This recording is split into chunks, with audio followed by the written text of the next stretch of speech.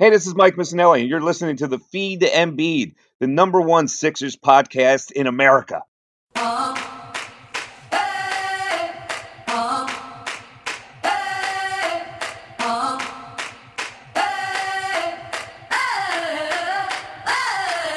Yeah, 2-1 on his jersey, playing like he's number one. Best big in the league, and it's no debate. Booze from the haters, want him to the exit. I guess every franchise needs its process. Every franchise it needs its own process. Coming down the lane, yeah, watch your head, yeah. We poster every game, yeah, get your Kodak. Once he gets you under the basket, you better just pray. Hit you with the jab step, knock down, lock him in. Get out the way, and one, let the fans know it. Yeah, homie, let the fans know it. Watch the trailer, the three's going in your eye. If you mess, you better get back. Cause if Embiid's there won't be a putback. Keep all that trash out of the paint, cause Embiid will put it back in your face. He's a cold-blooded killer, and he take no prisoners. Yeah, dump off from TJ. Call it the Feed to Embiid. What's going on, everybody? This is the Feed to Embiid. I am your host, Austin Krell, along with my co-host, Brock. Brock, you're going without a hat today, I see. And meanwhile, Yeah. So listen, the first order of business is giving a shout out to my barber, Abby. You do the Lord's work, man. Check this out. Listen. That is something. He's doing the Lord's work. So I got to give a shout out to my man, Abby. I appreciate him hooking me up, but there's bigger fish to fry here, Austin. What do you got for me tonight? Sixers win another weird game in Orlando. They had them at arm's length the entire game. Wizards sort of took like a brief lead in the third quarter, but the Sixers kept them at bay the entire game. They didn't blow them out like they should have done, but they kept them at bay. The big story, obviously, in the game, Ben goes down with what they're calling a knee injury. But that wasn't a knee injury. I mean, let's I like the air quotes. I like the air quotes. That was not a knee injury. You don't hobble like that with a knee injury. It's much more pronounced, and they say no swelling, no pain. And how is it a knee injury? If he's not in pain, if there's no swelling, how is it a knee injury then? So I agree with that. I don't want to make any speculations, but I think that's a little bit of him nursing a back injury. I think it is too. Or I think it's maybe some dehydration from the temperatures down there. Maybe he had the Charlie horse or a cramp, and say let's not push this. Let's set him out. Whatever. But I don't think it's a knee. I don't think it's that significant at all. Sixers again. We say it every single day. Dribble penetration, and dribble penetration some more. Today was no different. The Wizards stay in this game the entire night because of their ability to make shots around the basket. And, nothing has changed. And I mean, Brown says I think it was today's pregame media availability that he wants, that they're not gonna relent with the drop coverage and the pick and roll. They're gonna keep Embiid at the rim, but they might play up Horford to do like a soft trap a little bit, almost out of the pick and roll, which I didn't see too much of today. But they still keep getting blown by smaller guards, and that's the exact reason why that core philosophy and principle is why they can't blow teams out ever. Like all these other teams in the NBA, they blow the doors off teams from time to time, and you're wondering like why can't the Sixers do that? And then you realize that the defensive schemes, and then they have coaches who are willing to, they have coaches who are willing to adjust and aren't so prideful in their philosophies that they won't change. That's the whole reason why this team is frustrating for fans. The defensive principles never, ever change. And that's why you can never just have a relaxing win, why they can never just blow a team out and you can just sit back and relax. Everything has to be a 7-8 point game against every inferior opponent. And, I wrote it in my recap. that's how Brett Brown wants to go down. So let it be. Now, I remember Brett Brown saying a year or two ago that he likes these close games in an almost sadistic way because it prepares his team for the playoffs. Fast forward a year, it's the same defensive scheme. It's the same outcome to all of these games, and yet they haven't progressed any further than when Brett made this comment a year ago. So I don't understand his liking for these games. In Austin, Thomas Bryant scores 19 points with 1 3-point shot made. Jerome Robinson, 19 points, 2 3-point shots made. Troy Brown, 17 points, not a 3-point shot made. Ish Smith, 12 points, not a 3-point shot made. If you look at where the percentage of shots that these guys are taking and making most of them, it's in the mid-range and the paint area close to the rim. And why is that? The dribble penetration. Unfortunately, we have to talk about this every episode, but for anybody viewing, and you have to hear me say this every time, it's really a damn shame. If you watch Philadelphia defensively and they play this drop coverage against the screens, the defender on Philadelphia is always playing on the hip of or behind. And then in that case, you're relying on help defense. And oftentimes, if the help defense is not there, that's when these teams can generate easy looks and capitalize on them. So it's going to happen when you play Indiana, or it's going to happen when you play Washington. It's a defensive scheme that Brett Brown or whoever on the coaching staff refuses to examine. And I can understand it because it's like, sure, you want to take away that 3-point shot. But at this point, is there really a difference if you hedge or go under screens? I mean, teams are torching Philadelphia in the pick and roll either way. So is there really a difference if you go under the screen and give up a few more threes? Because going over every single screen, I think it's been problematic not only this season, but for the previous 4. Yeah, no, I agree. It's just like it's so funny that like literally what it boils down to for every single Sixers podcast. The reason that like we can never just have like a happy like, oh, we're content with this episode. It all every like the Rice Ricky Sanchez and every podcast it comes the basic missing piece of the formula is just a different defensive strategy out of the pick and roll. It's mind-boggling. John Russell chimes in. Was Ben exiting precautionary more than anything? I think so. I don't think there's a knee injury there. I think this team has been well known to embellish or mislead the fan base or the public about what kind of an injury is really at stake, either for better or for worse. He says, #be happy. The fans cannot be happy because this team should not be winning games against the Wizards by 9 points. They shouldn't be beating the Spurs by a game-winning shot by, a second-year player. They shouldn't be losing to an undermanned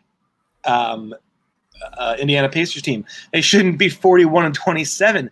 This team is supposed to be better than this, if not on the offensive end. Certainly, their defense should make up for a lot of their shortcomings, and it doesn't. And the defense, as it turns out, is now the reason why they're very frustrating to watch, which is a pretty damn big, pretty big damning indictment of this team, considering it was all about the defense with them from the start of the season to now. So there is no being happy, and if you are happy, you're letting them out. You're conceding to them. You're showing mercy. Brock? Yeah, well, had it not been for Joel Embiid's fourth quarter domination, 12 points, 4 of 7 from the field, Philadelphia might not win this game. And I agree with the philosophy that a win is a win, whether it be 20 points or 1 point. But at some point, you have to evaluate what you're watching, right? So you have the Indiana game. The Sixers barely beat San Antonio, and San Antonio was more undermanned than Indiana. And now you have a team that has the worst defensive rating in the NBA, minus 2 starters. Well, Davis Bertans doesn't start, but he plays starting minutes. And you barely beat this team. At some point, you have to evaluate what you're watching. Offensively, there is a severe lack of production. And thankfully to Joel Embiid and his post dominance, the Sixers can manufacture in the half court through that. But there is a severe lack of production on the offensive end. And whereas in the regular season, poor offense may have negatively affected the Sixers defense, an influx of three-point shooting, long rebounds, getting back in transition. There's no excuse right now. It's a mystery, and I'm going to try to solve it. But for whatever reason that may be, Philadelphia's defense looks horrible. And this has been a 3-game span. Scooby-Doo and the mystery of the bad defense. T. Scavia says, predictions for the Sixers defending CJ or Dame and CJ in the PNR on Sunday. How could anyone predict this team ever? You simply can't predict the Sixers. And if you bet on them, you're asking to lose money. If you if you try to predict them, you're out of your mind. They cannot be predicted, this team. So they'll either have a masterful defensive performance and they'll win by 20, or they'll lose by 16 and give up 48 to Dame and 28 to CJ. Brock. Yeah, they're going to get completely obliterated, and the total, the game total may not represent that, because Philadelphia could ultimately win that game. I don't want to count them out, but Philadelphia is going to get obliterated in the pick and roll. And unfortunately, this Ben Simmons injury, there's a lack of clarification right now. I know the game ended, 45 minutes ago. So we really don't know what the diagnosis is. But if Ben Simmons doesn't play in this game against Portland, Jesus, I may not even tune in. You're going to get Gary Trent. You're going to get Dame. You're going to get CJ. You're going to get a couple roll men. You might even get Carmelo in the PNR. But defensively, Philadelphia is going to get obliterated by Portland. What do you think the level of detail and discipline looks like when you have Melo setting a screen and then popping out like what do they even do there? I don't know. He's going to be popping threes. You're going to have Dame going to the rim. It's going to be ridiculous. Before the NBA bubble, I equated Tobias Harris to a poor man's Carmelo Anthony, a prime Carmelo Anthony.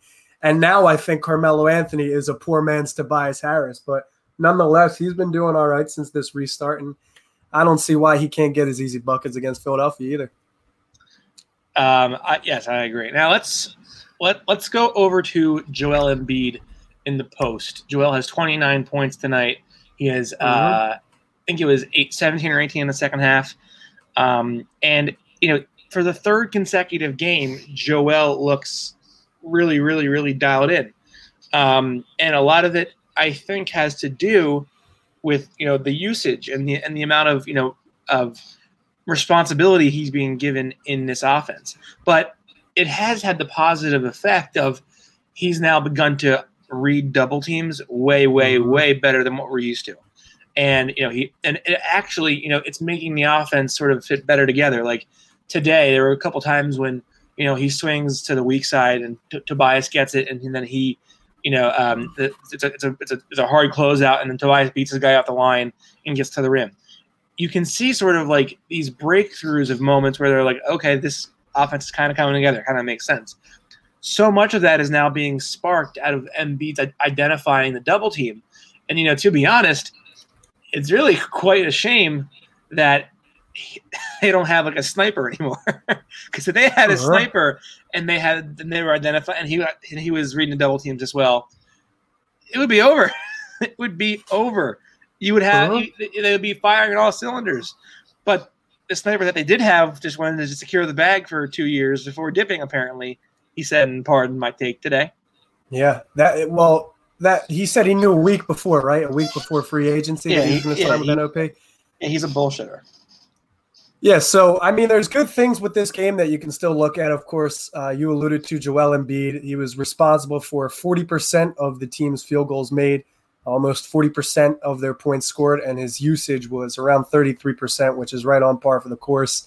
Unfortunately, NBA Stats does not update statistics in the post until a couple of hours after the game, so I can't really tell you how many times Joel Embiid posted up, but assuming it was more than 15 times, Philadelphia would have improved to 6-0, provided he posted up 15 times. Philadelphia is 6-0 in those games when he does post up 15 or more times. So there is a direct correlation between Joel Embiid establishing himself in the post and Philadelphia winning. I saw a lot of deep passes in the post, which I liked. And again, last game, 4 assists, 0 turnovers from the post. So I'm curious to see how many times he either assisted or turned the ball over. But I did notice a couple of those long weak side passes. One thing I also noticed about Joel Embiid, I don't know if this is something that he worked on over the break, but Joel Embiid seems like he's taking a second or two after he catches the basketball in the post to kind of realign and position himself before he goes to attack. And that's something I really liked because contrary to some games during the regular season, Joe kind of gets the ball right away, puts it at the lowest point possible, and then that leads to turnovers. Which is the worst thing you can do. Especially at his size. Is bring it low. He should keep it up high every single time, every single time above his head. Just face up with one hand. Yeah. Face up with one hand, and then just read, go to work, jab step, do your thing. There's no reason for him to bring it below his knees. I completely agree. So what I've seen in the previous couple of games is that Joe does bring the ball low, but now he's giving himself a second or two to kind of turn around and get set and positioned, and then he can attack. And Joe has looked awesome. I honestly think this is one of the better shapes he's ever played in. I mean, his conditioning looks great. He's running back and forth really well. Defensively, he looks really spry. I couldn't tell you how many times I saw Joel Embiid jumping around and falling on the floor today, which, although it makes you kind of bite your nails a little bit, it's a good sign because he's active and he's moving around. Offensively, there's nothing to complain about with Joe. I believe he took 2 shots from beyond the arc. Yeah, it was only 2. It was 2 misses from the top of the key. And other than that, everything came from within the perimeter. His production is high on the left side of the court. That's the side he likes to work on. A lot of good shots in the paint, only a couple of misses, and 2 shots at the free throw line. So Joel Embiid offensively looked awesome. And Austin, it's not a great game from Ben Simmons, and he exited early. But I did see that, and to your point, you tweeted it, it seemed like Ben Simmons did have more responsibility handling the basketball. And I think with Shake Milton, he kind of slows the game down. He walks the ball up the court. He passes half court. He hangs out for a second or two. Ben Simmons is just like this. He shoots out of a cannon, whether it be on an inbound pass or a live rebound. So I was glad to see he get more, responsibility offensively. And he, too, even ran some pick and roll with Shake Milton. It was pretty frequent in the first quarter. Absolutely. Now, speaking of Ben Simmons, yes, he. I mean, I don't know whether it was like a pride thing or he was reading what we all say about him on Twitter, but not we. I wouldn't dare associate myself with a Sixers fan. I'm just a neutral observer. you and me both. But I thought that Ben looked far more engaged tonight on both sides of the ball. He was actively searching for his shot, looking for contact, although he wasn't hitting all of his free throws, but looking for contact and not shying away, getting to the rim pretty much at will, better footwork around the basket. And I also thought that even though he wasn't racking up steals and blocking shots and just smothering guys, I thought he made guys uncomfortable. And they weren't able to get by him. He was sort of fronting them off with a strong core and then pushing them back out to the perimeter. That they weren't able to get up shots comfortably over him, and as a result, he made a lot of guys miss. I was, if I'm a fan, I'm really happy with what I saw from him defensively, even though it wasn't like the 3-steal and 8-second game against Indiana, early in the season, but I think that drove itself, that inspired play came from his having the ball in his hand more. And it wasn't like he had the ball in his hand more necessarily in the half court, even though he did. It was more on the lines of understanding we have to balance our offense in 2 different ways. When it's half court, we got to run it through the pick and roll and let Shake do it a little bit. If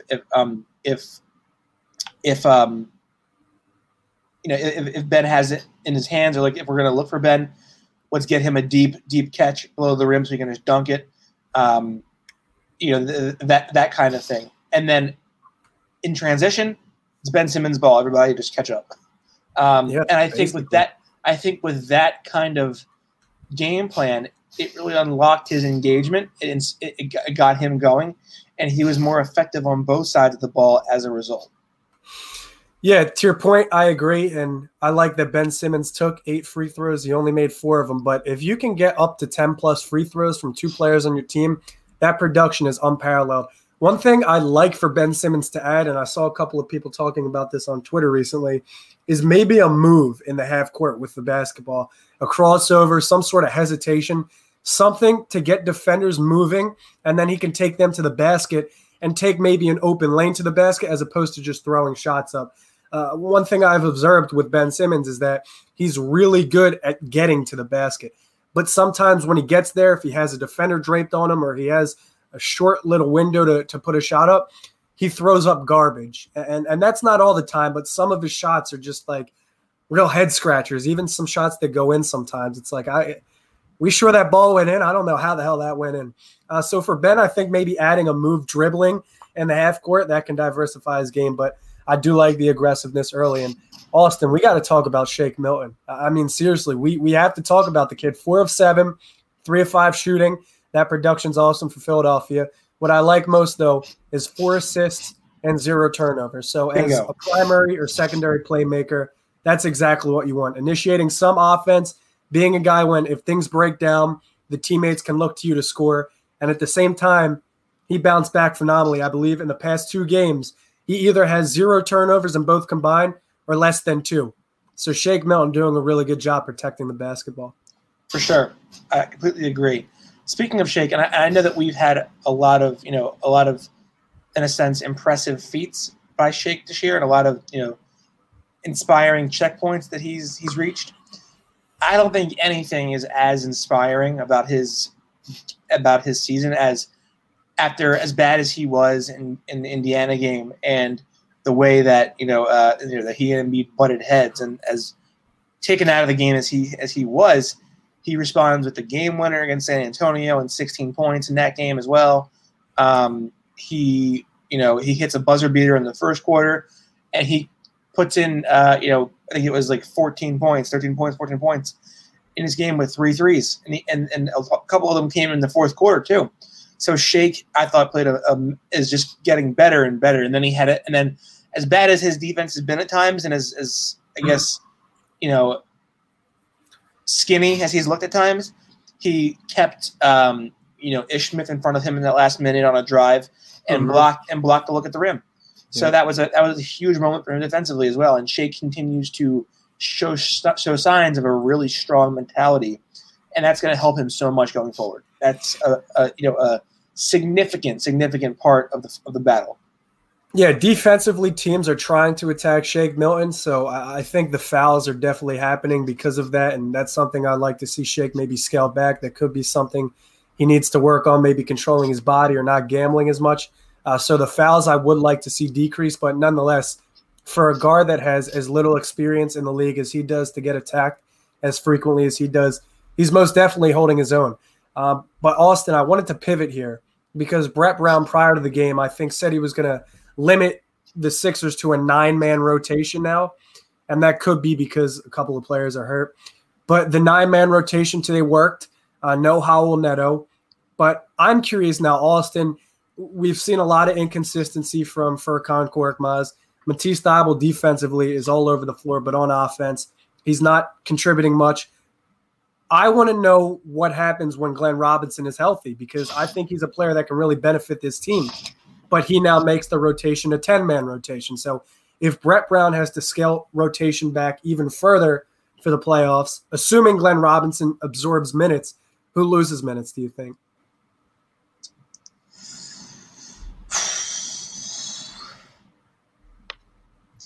I think it's become a much easier conversation because of how much Furkan's defense has seemingly regressed these past 3 games. Yeah, today was tough. And his shooting has been horrible too. I think Furkan might lose some minutes there. I think. I don't think Horford. I think Horford looked pretty good again today. Yeah, he only had 2 points, but they were a good 2 points. But no, he was he was better defensively. He was continues to look a little bit younger when he's on the move. And I think it was just about he sort of bought into this role of, I'm here to do whatever it takes to help this team win games on a night-to-night basis. And tonight that wasn't about scoring for him. It wasn't. So, I think it's going to be Korkmaz, if anybody. Okay. I feel like I agree. But some of those lineups, like a Josh Richardson, Glenn Robinson, Ben Simmons, Joel Embiid. It could be Josh. It could be Josh because it could, yeah. Defensively, he's looked weak. And then, there was one session where he he broke like a double team around like the corner area, I think. And he goes to attack the rim and dribbles low to keep the hands away, turns it over. And like no one even touched him. So like he's not a point guard. Even if they try to make him a backup, he's not a backup point guard. His shooting is kind of inconsistent at times. And when he has time to set up, he makes them. Yeah. But he's not a barn burner with with the shooting. And generally his offensive consistency is lacked this year. So it wouldn't shock me if maybe he suffers a little bit his playing time. Maybe even Thibault if you could possibly play him any less. Yeah. But I think it would be a candidate, Josh, Thibault, and Furkan. Okay. And you talked about Al Horford. I think Horford's done a really good job filling his role on the Sixers unit, whether that be on the second or third unit or playing with the first in this restart. I mean, 30 minutes today is likely because there were some injuries. But nonetheless, he led the team in assists in this game, and he grabbed 10 rebounds. So when you look back towards the Toronto series and maybe even Brooklyn, if Philadelphia has a capable backup center, those series may end a little differently. Al Horford stepping in, although he didn't produce much offensively, grabbing those rebounds, facilitating the rock, setting screens at the elbow, defensively rotating between assignments. I think Al Horford has done a really nice job, and he's limited his three-point shooting. He's not chucking up three-point shots as often, and when he sees the open shot, he's taking them. So I applaud Al Horford for kind of stepping into his role here. I completely agree. Now, speaking of, you're right. So Alec Burks got all of Neto's minutes, mm-hmm. And I think even though Brett kind of favors Neto, I think sort of Brett keeps track of what the public is thinking about as well, and that kind of plays maybe a small demon in his head. But I have no problem never seeing Raul Neto ever again. Alec Burks, I thought actually kind of looked better as a passer today. He wasn't just shooting. He was like, I'm going to pass fake first, actually, or I'm going to try to make a read and pass to a teammate, which was a bizarre concept to Alec Burks from prior to that. But he has a very sort of lanky, fluid way about his offensive game, and he, in the pick and roll as a creator off the bench, he could be a huge asset to this team if they just let him get minutes. Yeah, I completely agree. In his time with Golden State, even prior to that, in his stints with Utah, Alec Burks has always done one thing exceptionally well, and that's attack. He's really good at attacking, and he's also a good passer. He's got poise when he dribbles the basketball. In watching some of his film in Golden State, he facilitates well for a player of his size and his reputation. You'd assume someone 6'6" that's just chasing buckets is not making these team first passes or is not creating space to make that pass. But Burks does a good job. And the thing I like about him is he has both playoff experience and in the half court, he does things with the basketball that are different from what everybody else on the Sixers does. He includes ball fakes. He has hesitations. He rotates his shoulders well. His footwork is good with the basketball. So he's a deceptive player, and I think he can add a lot. And I don't think he's missed a shot since the bubble has started for Philadelphia from beyond the arc. I think he's 5 of 5 from beyond the arc. So he's letting it fly from distance. And Tobias Harris, he was 5 of 10 on catch and shoot tries, so 50%. That's good. That number's, of course, going to decrease because he went 1 of 5 from deep today. But Tobias Harris becoming a catch and shooter is also something I like. I saw Tobias run some DHO and pick and roll with Al Horford today. So there's a multitude of ways that Brett can maximize the personnel on the floor. Today, I do think I saw two-man game more than I did in the previous 2 games, so I was pretty content with that. But again, against the worst defensive team in the NBA, according to defensive rating, shorthanded. You'd like to see a little bit more from everybody, but at the end of the day, you just got to feed the ball to Embiid, and that's why the name of this podcast is Feed to Embiid, because you give him the ball and he's going to feast. It's as simple as that. We eat in the night.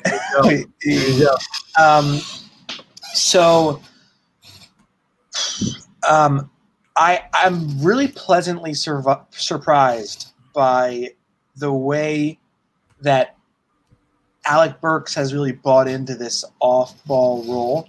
Like, I thought he was going to struggle to make shots out of like just a spot-up guy because he's used to having the ball in his hands. He is lighting it up from deep, and he's also moving off of the basketball pretty well. His movement, off ball is pretty good, and he's not really showing a sign of this like I can only be used in a certain way. He can be used on ball and off ball, I think, which opens up an entire new dynamic that this team hasn't had in the last 2 seasons.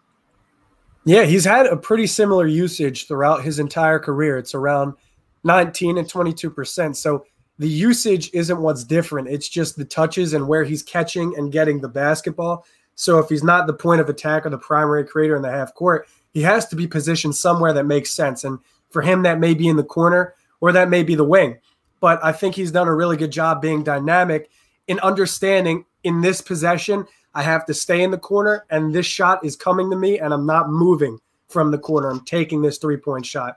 And other possessions, he understands if things aren't working with other players on the floor, if the offense is collapsing, he needs to catch the ball on the wing and create. And I think understanding that is really important for a player like Alec Burks. And if he can play like this every game, there's really no use for Raul Neto. So regardless of what Raul Neto does for giving Joel Embiid the ball, I would take Alec Burks' offensive production over that any single game. Yeah, no, I agree. Tiago Scavia says, "You guys rock. Keep up the awesome work." Thank you, Tiago. We try. Yeah, you rock too, Tiago. You rock too, Tiago. Now, Austin, let me steal the thunder real quick here. I saw this on Twitter the other day, whoever posted it. It was a start bench cut. And this one got me thinking, right? Oh, boy. It's Ben Simmons, Devin Booker, and Jason Tatum. Now, I was talking to my friends and I said, this is going to hurt. If I had to choose right now, it would be Ben Simmons. Honestly, it would be Ben Simmons. Okay. And we had this discussion before Devin Booker's 35-point outburst and the game winner. If I'm looking at the next 10 years, though, I think I'm taking Devin Booker. Honestly, I think I'm taking Devin Booker. And I say that because I think his offense is rare. He kind of emulates Kobe Bryant's game. And for a shooting guard on a team like Phoenix, it could look like empty statistics because Phoenix never wins. But I usually never hold that against players, not against Bradley Beal, not against Devin Booker. Not against maybe, I don't know, Zach LaVine. Zach LaVine too. He's one. Well, and another development to watch is actually what's going on with Buddy Hield in Sacramento. I don't see how Buddy Hield is a king after this season. I mean, I think he didn't close the game. He with all of the drama not starting in Sacramento and coming off the bench, in the bubble, when every game is Buddy Hield doesn't finish the game in the closing lineup over a player that went 0 of 12 through 4 quarters. Buddy Hield didn't see the floor in the closing lineup. So that's something to monitor. You got me off track here. But I'm taking Devin Booker over the next 10 years. And offensively, I think his game is really rare. It's a smooth game. It's a grown man's game. He can get a bucket anywhere on the floor. If he's checking into the game, that guy's attacking. He's going to get you a bucket. I think he's going to be better offensively than Jason Tatum over this next decade. But I think defensively, Tatum has more to show for, at least through their first couple of seasons. So I don't know what Devin Booker may look like on a team surrounded by players that complement him, winning players. But my answer today would be to start Ben Simmons and to bench Jason Tatum. Cut Devin Booker. Over a 10-year frame, though, I think I'm starting Devin Booker I'm benching Ben Simmons, and it pains me to say this, but I'm cutting Jason Tatum because I love all three of them. But I just think it's a really unique and a fun debate to have because they're all under 25. I mean, they're young as hell. So you really don't know what they're going to blossom into. Same with Giannis. Like Giannis has the potential to be better than Kareem Abdul-Jabbar. And I'm okay with saying that on record. I think his game in the half court is better probably. We're live, right? Yeah, we are. We are. So I think Giannis possesses the potential to be something different and something better than anything we've seen before. He's a modern rendition of Wilt Chamberlain, maybe. So I think that's where I stand on all these guys under 25 years old. It's something, all right. I think Jason Tatum is like a Fugazi Paul George. I think he has more inefficient games. I mean, he hunts his shot so aggressively and like the dribble bullshit that he does, where he like pulls back, sidesteps, and then it takes a three and it like pops off the back of the rim. He misses a lot of shots. Tatum, a lot of shots. I think he's a benefit of high usage in Boston. And I think his dribble is improved. His handle's improved. I think his defense is improved. And he's always been a pretty good he's always been a pretty fluid and capable finisher. But for me, he just isn't like – I don't trust his shooting. And while Booker, I think, is not as good of a shooter, I think it's more of a function of the pieces on his team not being able to be trusted that much. And so that plays a role, obviously. But I also think that, like, Booker has that killer in him. Booker is that guy who I want taking the shots down the stretch for my team. Mm-hmm. And Tatum isn't that guy. And on top of that, Ben Simmons is the best all-around player of the three of them. Right. So I think right now I'm taking Ben Simmons. Of course. I'm benching Booker, and I'm cutting Tatum. Interesting. Okay. In 10 years from now, well, do you mean like 10 years from now, like active players, or like reflecting on the past? So from this point, 10 years later, the player is in the league for 10 years, and it ends on August 5th, 2030. Siri, make a reminder for that day. I would still go. I think I'm going to still go Ben, Booker, Tatum. Okay. I just think that Tatum gets so overhyped. I really do. I just think, like, last night I saw him come up very short. I mean, he played like 6.5 minutes in the fourth quarter against Miami. Yep. Had no points, and he had like 2 turnovers down the stretch. And so like, whereas like, and Tatum has good spacing on his team. He has Kemba, he has Gordon Hayward, he has Jaylen Brown. Booker, not so much. Ben Simmons, not so much. But yet, Tatum, to me, isn't as efficient as the other two are at times. And I think the ceiling for the other two is higher than it is for Jason Tatum. All right, that's fair. And what I saw from Tatum this season, it was definitely improved defense. He looks way more active, and he can become one of those point-of-attack defenders where he can play multi-positional. But offensively, in the fourth quarter, he was among one of the most productive players in the league. It was his quarter in this season. He did really well there. Shooting splits were awesome, better than Tobias and Chris Middleton there. A lot of fourth-quarter point production. But there is a point to be made that he got this huge influx of touches. His usage shoots up, and Boston plays a game that caters towards Jason Tatum. So I really think it's going to be fun to see how all three progress throughout the next 10 years. But right now I'm on record as saying I'm going Ben and Book. Or no, I said Ben and Tatum right now. And then over the next 10, I'd take Book and Ben. Let me ask you this. Yeah. Of those three, who is most likely to be with their current team in the next 10 years? Tough one, isn't it? Honestly, here's my thing, right? We're moving forward from a game where players took pride in that thing where they played for their city for their entire career. And Tom Brady leaving New England to go play for Tampa Bay just kind of broke me. It's like if that dude did it, I don't know what the hell anybody's going to do. So I'm comfortable saying that Jason, I don't know. I want to say Ben. I want to say Ben, but I really don't know. It's tough. It's tough. Let me go Booker. There's no. I think Booker's the least likely to be moved. I mean, sorry. Let me rephrase that. I think he's the most likely to be moved. Most likely. I think it's Tatum is the least likely because I think they. Sorry, Jason's messaging on the side, messing me up. But I think Boston wants to extend Tatum like as soon as possible because they believe in him as a superstar. And, I think Clutch is going to have a pretty big, I guess, say or influence in what Ben Simmons does.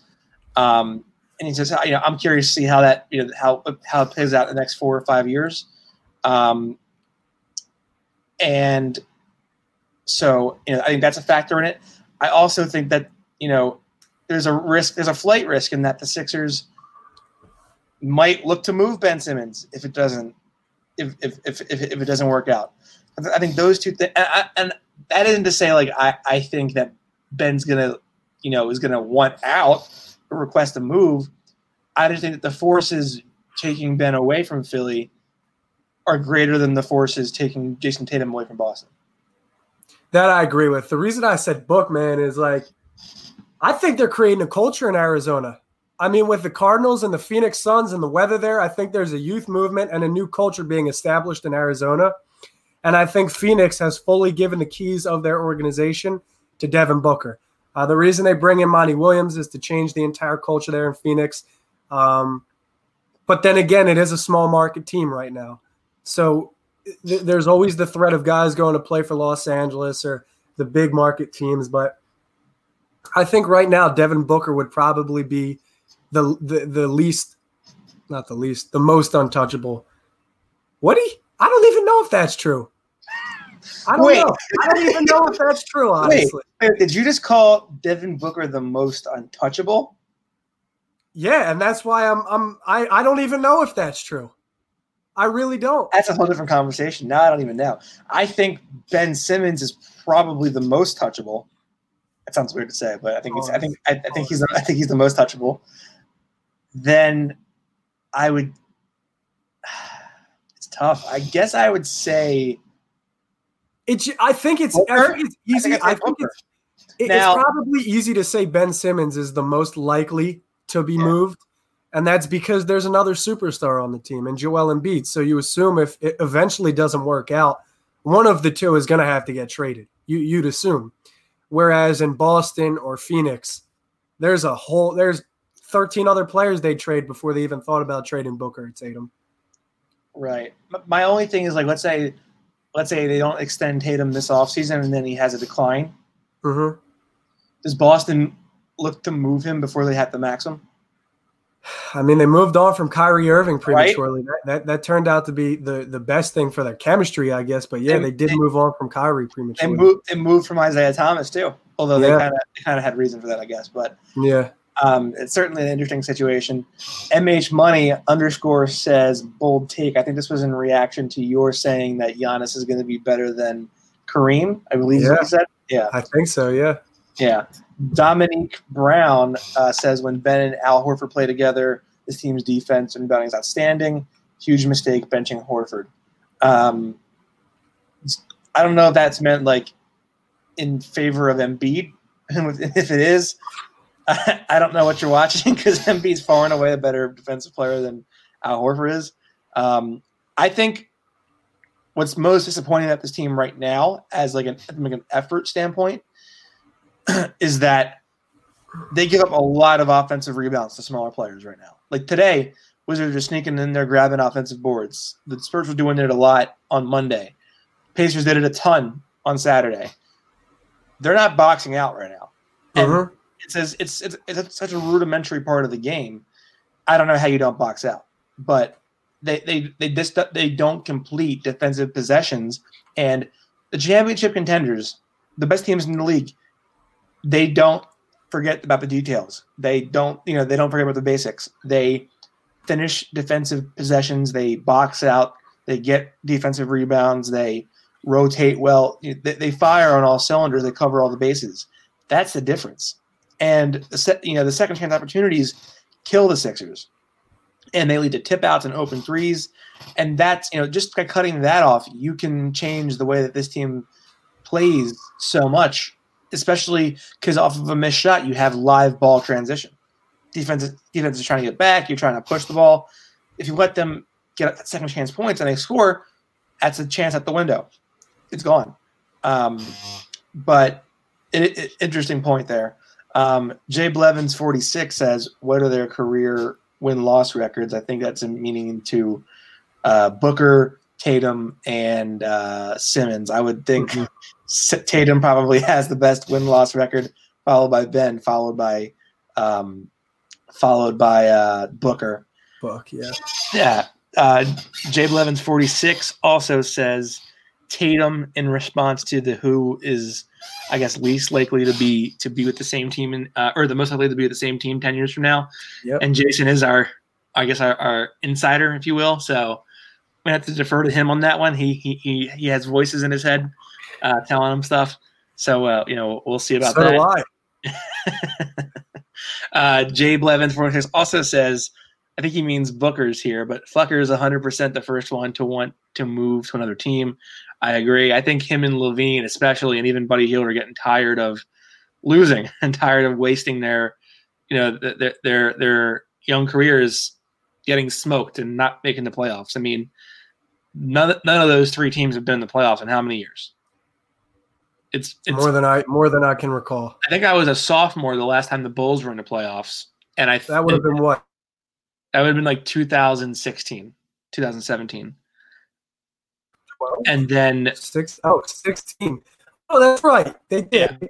Yeah, they lost to the Celtics in the first round after going up 2-0 in that series. That was like the Wade. That was the Wade Butler and Rondo year.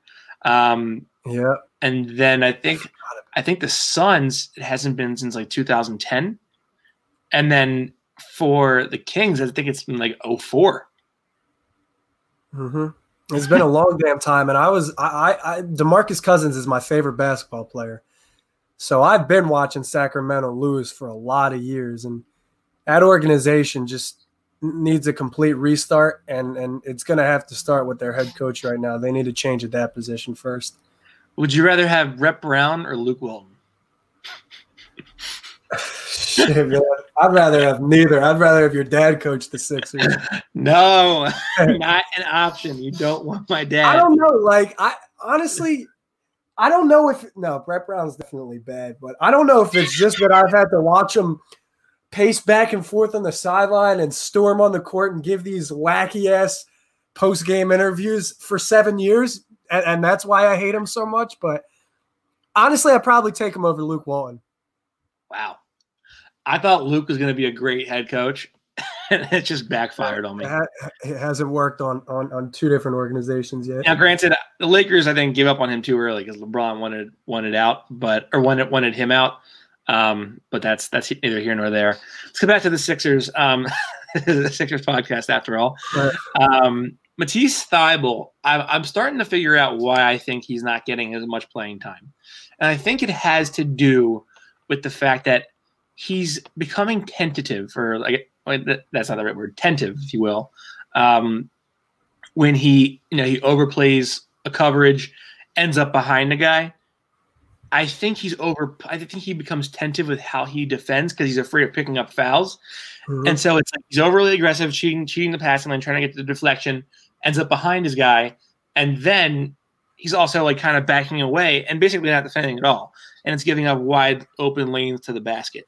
So I think Matisse has to grow more disciplined with the way he defends, not try to cheat, not be overly aggressive, and just stay in front of a guy. I think he's long enough and athletic enough where he can elevate and deflect guys, by and staying in front of them. He can tip passes. He can block shots. On guys. So I don't think he has to do that bullshit where he tries to cheat passing lanes and get behind guys and do the rear view deflections. It's a cute thing, but veterans pick up on that and they take advantage of it, and then you get into foul trouble, and then you're not getting consistent playing time. And so I think that's a big part of why he's not getting minutes right now. Yeah, and I think offensively, kind of like how Shake Milton needs a big in the game to be most effective, like a Joel Embiid or maybe an Al Horford. I think Matisse Thybulle needs the right pairing of the right pairing of players to be effective. And he usually needs to be with a player like Ben Simmons that can run in transition, or maybe somebody that's not going to create this logjam in the paint. But offensively, he's been less than serviceable. He hasn't hit shots that he needs to hit, and he can't really create off the dribble at the moment in his career. So offensively, he's not giving you anything. And if your defense is already as bad as it looks through these first 3 games, then Matisse Thybulle's not going to elevate you any further. Damn. It's a pretty big indictment. But he was on Jimmy Kimmel, though. That's something I can't say I've ever done. So this is true. He was on Jimmy Kimmel. Not yet. Oh, that is for you. For you. Yeah. Who knows? Tell us about your haircut. Listen. Let me stop. Let me stop. I gotta stop. So, what did you think of Jerome Robinson today? I thought, who the hell is this guy, and why is he scoring against the Sixers? That's what I thought. No, Jerome's been good in the bubble. I mean, on this Washington team, somebody's going to have to put the ball in the basket. They're down a couple of starters, and Jerome Robinson has been the guy to step up and do so. He's been good from range for him, and they can put him in the pick and roll and run a 2-man game nicely with Thomas Bryant. So Jerome Robinson was a cheap little find for them, and he's complimenting the team well, as is Thomas Bryant. Thomas Bryant had a good game too. I think Thomas is going to develop into a nice little role player. A cheap little find. He was a 12th overall pick last summer. Two summers ago. Not for Washington, though. Not for Washington. Clippers.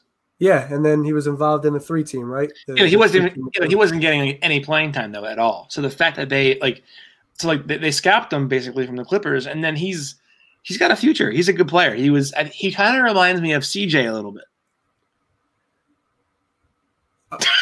I mean, in the way they create offense, yes, but that might be a little disrespectful to CJ. Yeah. What did you think that they did with Rui Hachimura tonight? Because they really limited him.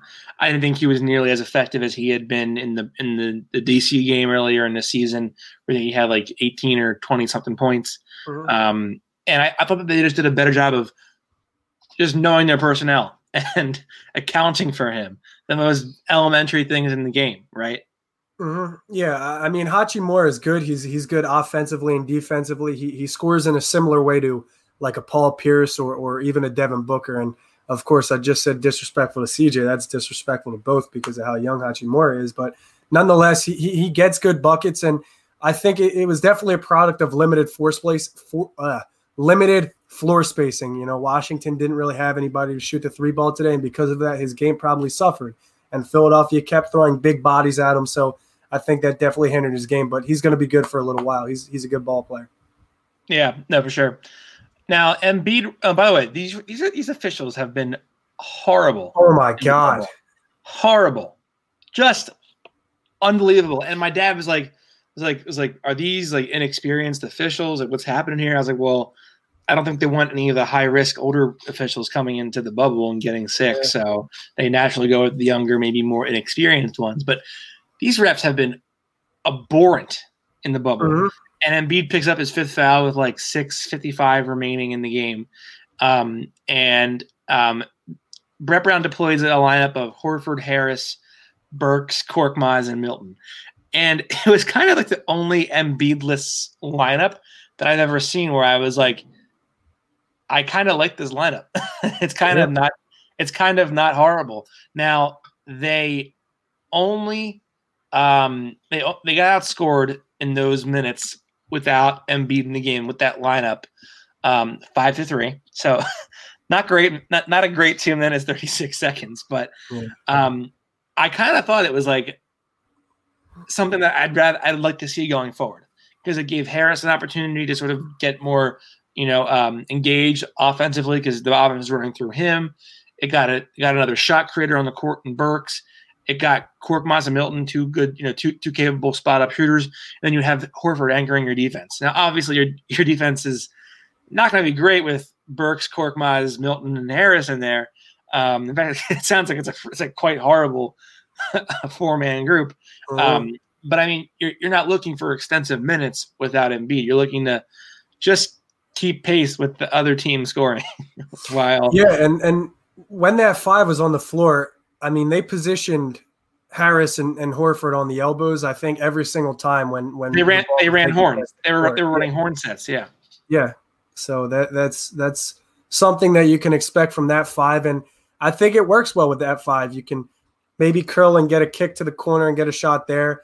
A lot of the times what they do with Harris operating from the elbow, if it's a mismatch, is send 4 on the right side and kind of isolate Harris in the post there and just let him work. So I think when you see Harris and Horford in the game as the 4 and 5, you can expect them running that Hortz line a lot.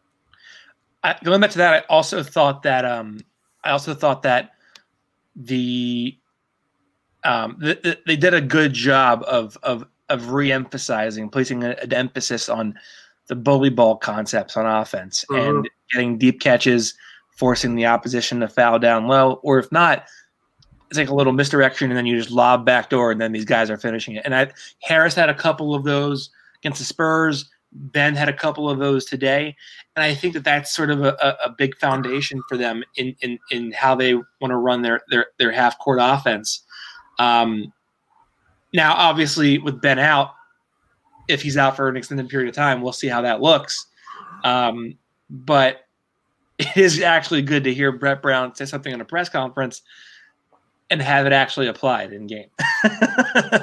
Yeah, exactly. And I mean, look, at least we don't have to listen to Brett praise Thomas Bryant after this game and say, look, Thomas Bryant had a great game. We just couldn't stop him. There was no answer. Philadelphia gets this win here, and it was never a doubt, man. Never a doubt. What did I say?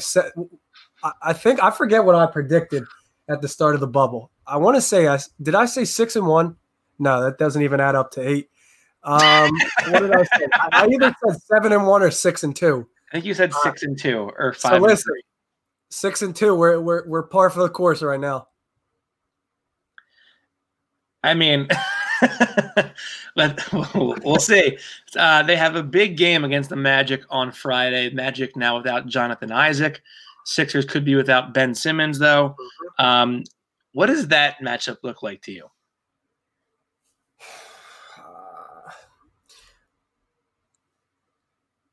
I'm speechless. No.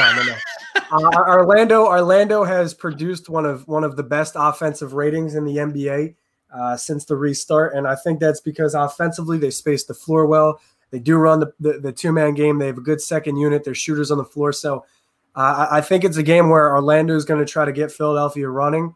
But neither team, contrary to the previous couple of games, neither team can really go small on the floor. Orlando plays 2 to 3 true centers, and Philadelphia usually likes to keep Joe or Al out there. So neither team is really going to go small. So it may look different than the previous 3 games.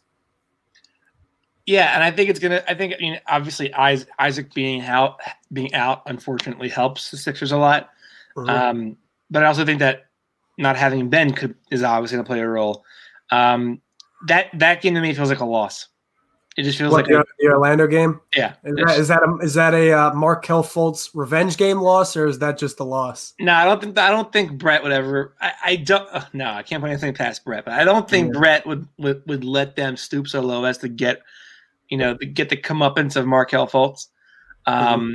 But I just think that's like a game where Orlando is very switchy. They're athletic. They can shoot it. They love pick and rolls. They have, capable perimeter bigs. It doesn't bode well for the Sixers, and I think it's going to be a loss So they'll drop them to 2-2. They'll go and finish the bubble at 4-4, and we'll all be in the exact same spot where we all started, where we're just like, what the fuck is this team? The Sixers purgatory of mediocrity.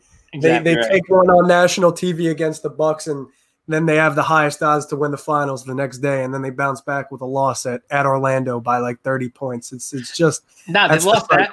They lost that one by like 15, I think. Or there was a game they lost in Orlando by 15, and there's one they lost in Orlando by 1. I forget. Yes. See, here's the problem. I just used that analogy as a complete joke, and it was historically accurate because it happens every month. It's sad. It's very sad. Now, Brock, do you have anything you want to shout out for us before we call it a night? I need you to check out the Painted Lines YouTube channel. I'm going to work on a piece soon about Allen Iverson and what his role would be or what his impact would be in the NBA, in the modern day NBA. So we're going to be working on that. Make sure to check out the Painted Lines YouTube channel, Brock Landis YouTube channel, Landis Brock on Twitter, and of course my man Austin. You're always grinding. So everybody keep checking out, keep liking, keep retweeting my man Austin's work. For sure. You can follow me on Twitter, Krell TPL. Covering the Sixers always. I'm actually working on a shot by shot video breakdown of the TJ Warren game. So be on the lookout for that if you dare. I'm Austin Krell TPL on Twitter. He's Brock Landis Brock on Twitter. As always, be sure to subscribe to us on Apple Podcasts at the Feed to MB. Leave a 5-star review. And a rating, leave a rating and a 5-star rating and a review. There we go.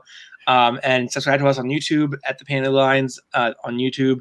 As always, thank you for tuning in, everybody, and interacting with us. Take care and have a good night. We'll see you, Brock. Are we recording Friday night or Sunday? Let's go Sunday. Sunday? All right. Sunday seems like the day. We'll be back Sunday. Take care, everybody. Have a good night. Do you like shotgunning beer? Do you want to increase your shotgunning time at parties? Check out my boys at the King Cobra. King Cobra is a shotgunning tool that makes the perfect shotgunning hole under a second. There's also a tab puller, vent puncher, and all fits on a keychain. For more information about the King Cobra, check them out at the King Cobra Co. That's the King Cobra Co. on Instagram, and Cobra is spelled with a K. For a 10% discount on all products, enter the code TrustTheCobra10, all caps, all one word. Pick up yours today. The Feed to Embiid and its name are protected by U.S. copyright laws. Reproduction and distribution without my written permission is prohibited. Copyright The Feed to Embiid 2020.